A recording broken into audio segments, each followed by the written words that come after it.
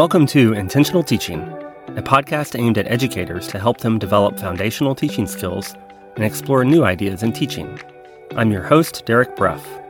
I hope this podcast helps you be more intentional in how you teach and in how you develop as a teacher over time. If you've taught in higher education for any length of time, you've probably had one or more students with attention deficit hyperactivity disorder, better known as ADHD. You might not have known it, however, since some students with ADHD haven't been diagnosed yet, and some choose not to disclose it to their instructors. This type of neurodivergence can be a little invisible to instructors, which is why it's important we learn more about it and how we can design and teach courses that support these students. Cathryn Friel knows a lot about teaching students with ADHD. Kat is a senior instructional designer at Missouri Online, and she completed her PhD last year with a qualitative study examining the experiences of students with ADHD in online courses. I found out about Kat and her work while looking over the program for UPSIA's summer conference. UPSIA is a professional association that focuses on continuing professional and online education, and they're hosting a conference in July for faculty, staff, and administrators who work in these areas. Full disclosure, UPSIA has provided me with a press pass to the virtual components of their summer conference. Kat will be sharing her study at the UPSIA conference, and I reached out to her to learn more about her work and her own experiences as a student with ADHD. I learned a lot from our conversation about how students with ADHD experience and cope with college courses, and about how instructors can make their courses, especially their online courses, more welcoming to neurodiverse students. Well, Kat, thank you for being on Intentional Teaching. I'm glad to have you on the podcast today and to get to know you and your work a little bit more. Yeah, thanks for joining us. Well, thank you for having me on, Derek. I really appreciate it. This is a fun opportunity. Oh, good. Before we talk about your project, I'm going to ask you my usual opening question. Can you tell us about a time when you realized you wanted to be an educator? Well, it's interesting because way back in grade school, fourth, fifth grade, that long ago, I had a teacher that she would let me and another friend stay in at recess and pretend to teach. So way back then, I had a roundabout trip to get here. I did a lot of things in between before I actually settled on being an educator and an instructional designer. So, but it was hit early. I ignored it, and here I am. But here you are. That's great. Well, we're going to talk about your project, which deals with students who have ADHD and how they experience online courses. And you've disclosed that you were diagnosed with ADHD as an adult, correct? Correct. Yes, so I was. Looking back, knowing that about yourself now, looking back on your time as a student, how do you think having ADHD affected your college experience? In a lot of ways. I was and still am a procrastinator. So one of the things about ADHD is we don't produce enough dopamine. And so we have to find other ways to get that dopamine. And unfortunately, procrastination and time crunches dumps a lot of dopamine. Okay. So, papers and projects and stuff like that were always last minute. I do remember one semester in college where I thought I was going to be brilliant and just take Monday, Wednesday, Friday classes and have Tuesday, Thursday for homework. That was a disaster because I could do the Monday, Wednesday, Friday classes, but I could never get motivated on the Tuesdays and Thursdays to sit down and do those long stretches of homework. Being late to class is not uncommon. And there's impulse control issues. And you most often think of that with little kids as bouncing off the walls, always moving and stuff like that. But for someone in college, a lot of time that translate into speaking out of turn or talking over people because you've got an idea and you know that if you wait, it's going to be gone and you're not going to get it back. Yeah. So there was just a lot of things that I look back now. When I was in my master's program, I was in online, and I would always wait until the last minute for my paper. And I would always have what I call my pre-paper breakdown. I would just sit in front of my computer and bawl. Oh, wow. And until I got that out of my system, I couldn't start on the paper.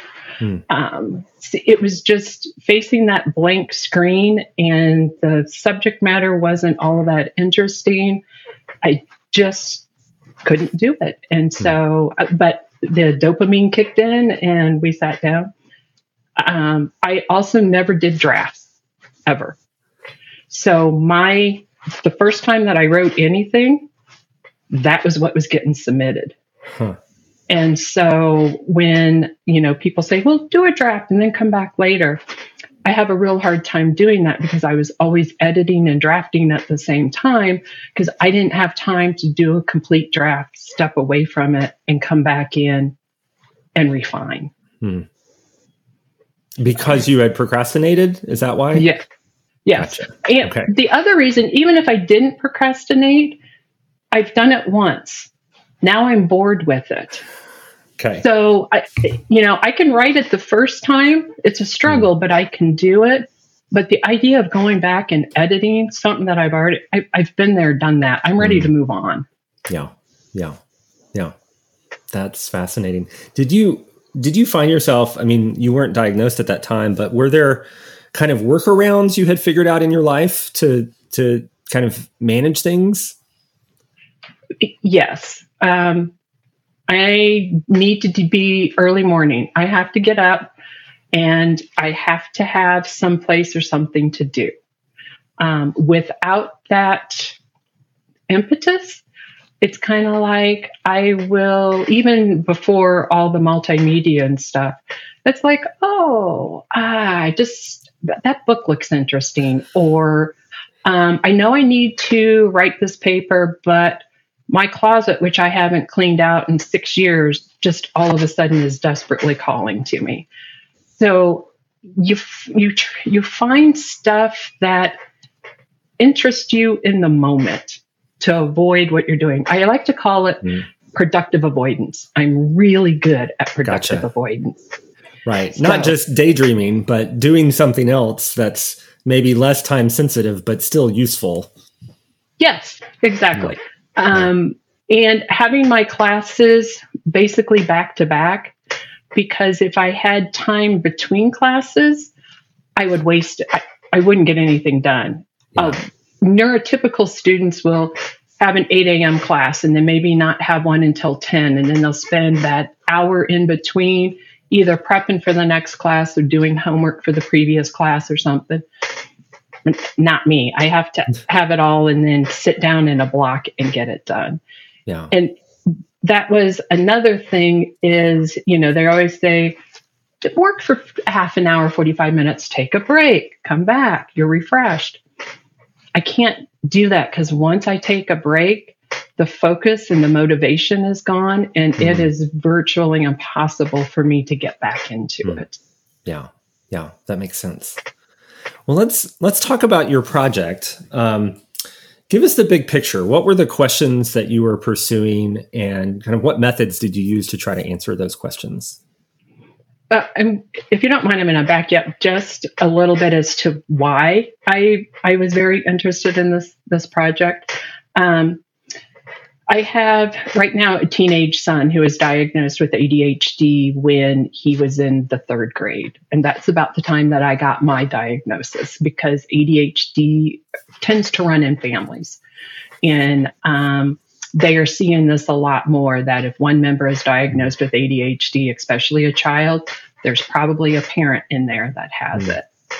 I knew that I struggled with my online classes with my ADHD. And that is a trend where higher education is going.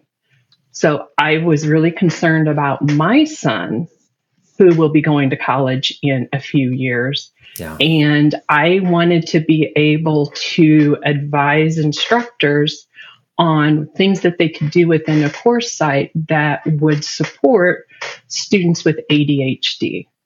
A lot of times, you don't know that you have a student with ADHD. They don't go to disability services and they don't disclose it to an instructor. And so if you can put in support systems that are going to help neurodiverse students like students with ADHD, you're actually going to end up helping everybody. So I wanted to see what those things were. My goal has always been to do an application dissertation, not a theoretical one. Sure. So that's how I got into this in the first place. So I wanted to know how the students with ADHD experience online courses. What challenges do they have? Do they see any benefits in it? What types of things do they think would support them? And what strategies are they currently using in their online courses to get them through? So that's how this got started, and that's what I was interested in. Going through high school and grade school, if you're diagnosed with ADHD, you have a lot of support systems. Even if you're not diagnosed, there are a lot of students with ADHD that have parents that are very supportive. They're on them. Did you get your homework done? Don't forget you've got this paper due next week. Where are you on the paper? We got to get you to school. You got to get up. You have to eat. So there's people there that are guiding and supporting them. When they hit college is when quite a few people are getting official diagnoses because those support systems are gone. They now have to get up on their own. They have to get to class on their own. They have to know they have to sit down because that paper's due tomorrow. So then they start getting stress and anxiety. That takes them to the health services on campus, and then that starts the ball rolling for ADHD diagnosis. Right. Yeah.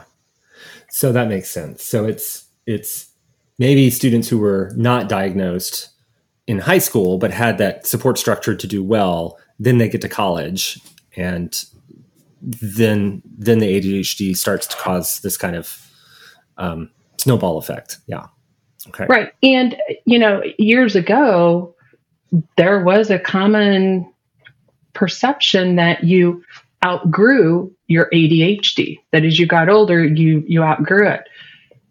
You don't outgrow ADHD. Your symptomology changes, and over the years, whether you realize it, whether it's conscious or not, you have started establishing coping mechanisms and strategies and put them in place.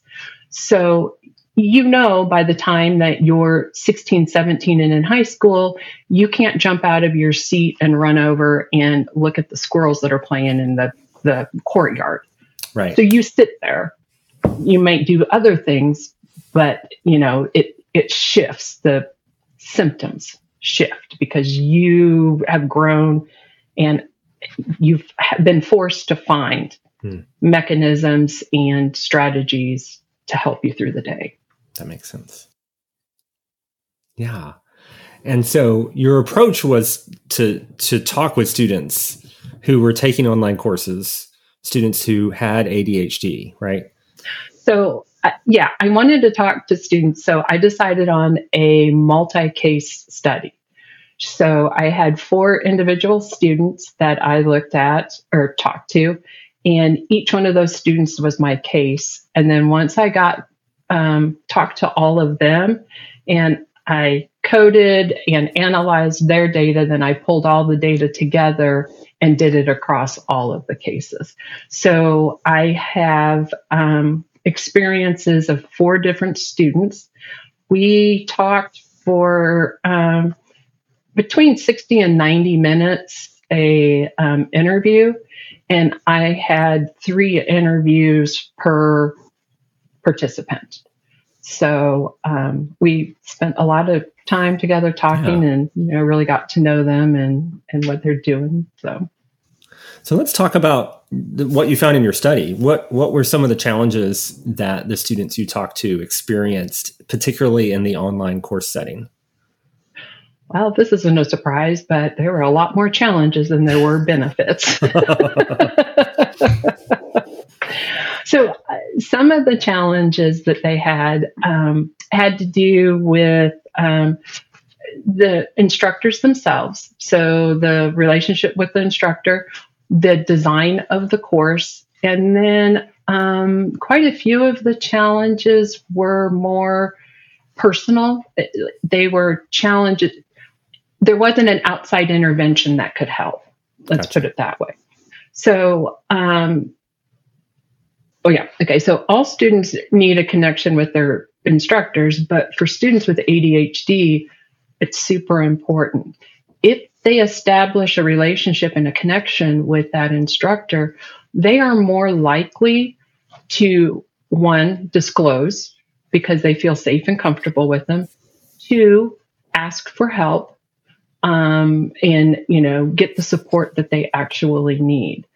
So that's one of the things that instructors can do. The other thing that a lot of students with ADHD find is that they hear a lot of negative. They have their whole life. You're lazy. Just focus. All you need to do is concentrate. Why can't you get here on time? And all of these things, while they seem that they're in control, that the student with ADHD has control of, they don't. And so they start feeling really bad about themselves. And so, you're really smart. I know you are. Why are you getting D's? Well, can't get the homework in and stuff like that. So having an instructor who will reach out to a student with ADHD and say, hey, I noticed that you've got a B and above on the last 3 assignments. That's really good. You're doing great. Or I see your improvement. That small little motivation is huge. And they don't get that very often.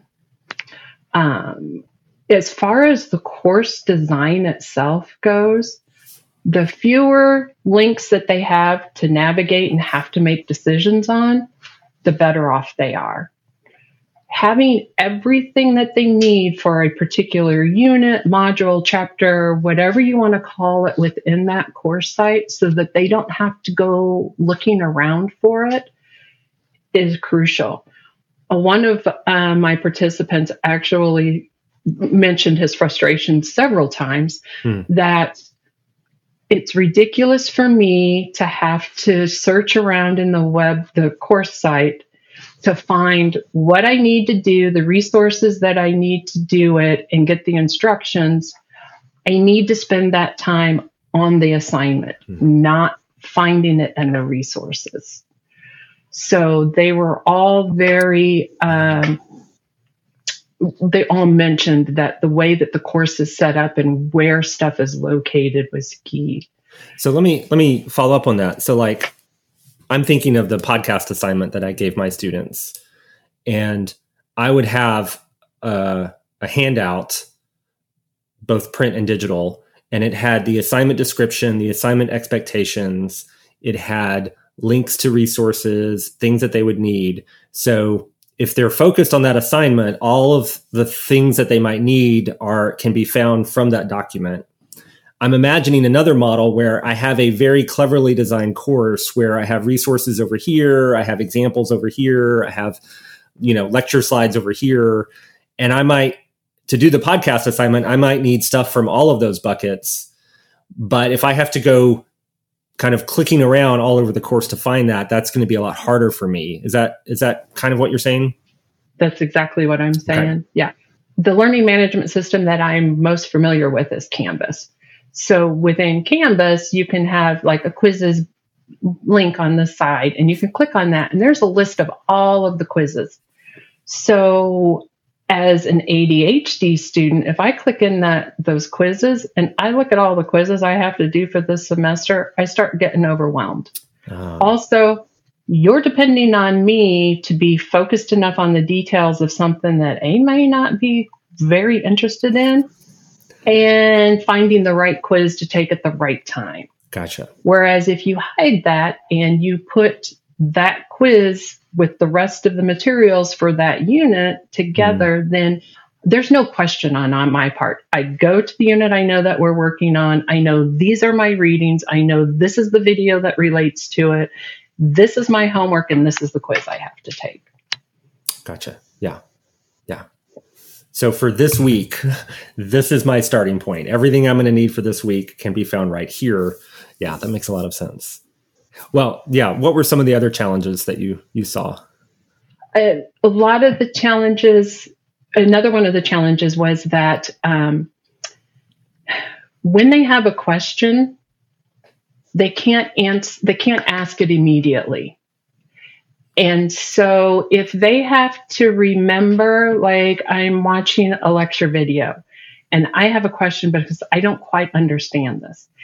If I have to stop the video and write the question down or send the email to my instructor at that point, the chances of me coming back to the video have just diminished. If I wait until the video is over, I might not even remember the question. And so, or I'll send a question. I think it's really important because I've waited until the last minute to start my project, and and the instructor doesn't get back to me in what I consider a timely manner. Sure. So, a couple of things that, instructors can do in that case is, outline expectations and stuff like that for when they're going to get feedback back. So if I know I'm going to have to wait at least 24 hours, when I send that email 6 hours before the due date, I know it's probably not going to be very effective. Yeah. So, some of the other things is just detailed instructions. Students with ADHD have trouble extrapolating information. And if you give them too much information that isn't strongly connected, they have a hard time organizing that information, prioritizing it, and then moving forward. So vague descriptions or expectations for assignments and stuff are really paralyzing for students with ADHD. Or it sounds like maybe even including too much information can be problematic, or if the information is not organized well. Correct. Yes. Yeah. Extraneous information. I'm thinking of a paper I read. I think it came out last year. I'll have to find the citation and put it in the show notes. But it was looking at the experiences of students with ADHD in physical classrooms during kind of active learning activities, right? Group work and polling questions and things like that. And I found it pretty fascinating because, for instance, one of the recommendations was if you're going to do a polling question with your students, a multiple choice format is a lot easier for someone with ADHD to both answer and then to look at the bar graph and kind of parse the results. Whereas if you have a free response question where students can just put a whole bunch of different answers up on the screen, that's a lot of very different information to make sense of. And it would take someone with ADHD more time to kind of process and parse that. And so it sounds like there's something similar happening there. If I've got pages of information about this assignment that's not kind of differentiated or organized in a way, it's going to be hard to kind of pull that into something actionable. Exactly. The TLDR, too long, didn't read, those right. Little synopses. Yeah. Those were made for students with ADHD because it's true. You give someone with ADHD a long block of text and they're going to balk against reading that. And a lot of white space is your friend. As an instructor on your pages, I know that if I was formally writing this paragraph is just single paragraph. I shouldn't break it out. But go ahead and put in extra spaces and extra breaks in the paragraph when you're changing slightly topics. Okay, this project we're going to be looking at the effect of water on plants. it will be important that you get native plants. So put that in a separate, or bullet points. Bullet points are great. Right. Because, it's really hard to let too much information. They don't know what to focus on. You can't prioritize. You can't organize. And so when a student with ADHD comes up to you and says, hey, I'm having a hard time prioritizing what I need to be doing, or where I'm, responding, you're in college and you need to figure it out, it is not helpful. And that same person with ADHD is going to go to their boss and say the exact same thing. So you're not teaching them to be a professional or getting them ready for the workforce if you're sitting there saying, hey, you're an adult now, you're in college, you need to figure it out. I gave you all the information. Yeah. Yeah. And what that does is, if you're taking a chemistry class, that student is then struggling with that assignment, not because of the chemistry, but because of the instructions for the assignment, right? Like you said, they're spending all this time figuring out what they need to be doing. They're not spending that time doing the things that are actually on topic and relevant for the course. Correct. Yeah. They expend a lot of energy. And let's not forget that they're expending a lot of energy in this class, whether it's an online class or a face-to-face class. That's just one small pocket of their life that they are expending extra energy to get basic things done. So take it outside of the classroom. They're still running it. It's not just in the classroom that they struggle with these things. And so, we can't get the dishes done. We can't get the laundry done. There's all of those things. I'm always late for doctor's appointments.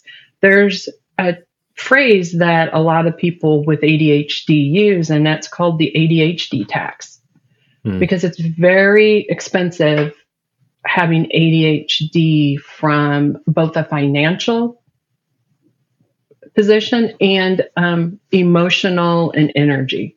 Yeah. Forgot to feed the meter. Okay, there's another $15 fine. Well, I locked my keys in the car again. All right. I got to call the locksmith. There's another ADHD tax of $75 to have them come and get my keys out of the car. Yeah. So it's a constant struggle all day long, from the time they wake up until the time they go to bed. Are there things that instructors might do from a kind of well-meaning standpoint that are actually not as helpful as they think they might be? Oh, some of them are the ideas that I am preparing you for the job.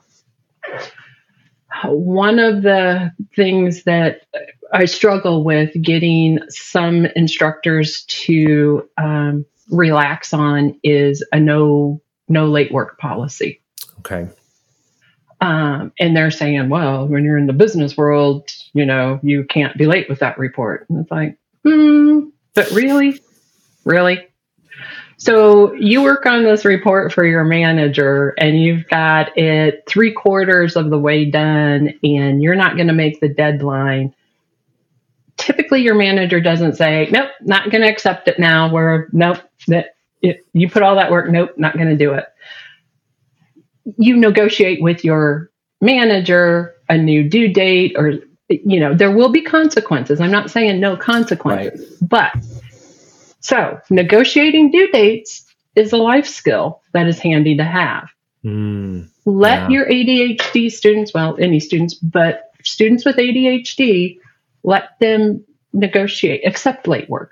Again, penalties are fine, but accept the late work. Because if you don't accept late work and it's the start of the fall semester, students with ADHD typically take about a month or so to start getting back into the groove of being in the academic setting after being out for all summer. So they're really going to struggle that first 6 weeks or so. There's going to be late assignments just because they haven't gotten things figured out yet. And if you start the semester with 3 zeros, depending on the course, there's no coming back from it. Yeah. So, but if you start those with a 75, right, instead of a 0, because you turned it in and you took a penalty and it wasn't perfect, but it's a 75 and not a 0, that's a big difference. Huge difference. Yeah. Huge. You had said earlier that the challenges in the online environment outweigh the benefits, but are there some benefits? Are there some benefits of kind of taking online courses that students with ADHD can experience? Yes, there are, but there's also caveats with those benefits. It's not a straight up, it's a benefit. But some of the biggest benefits that they had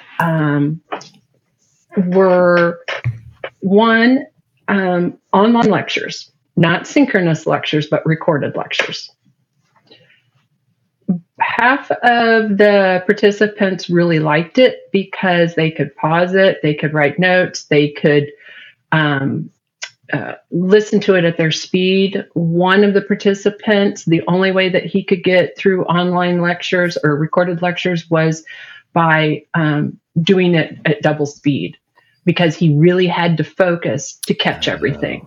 And he wanted it to get going because he thought that his instructors talked way too slow on their recorded lectures. So that was a benefit.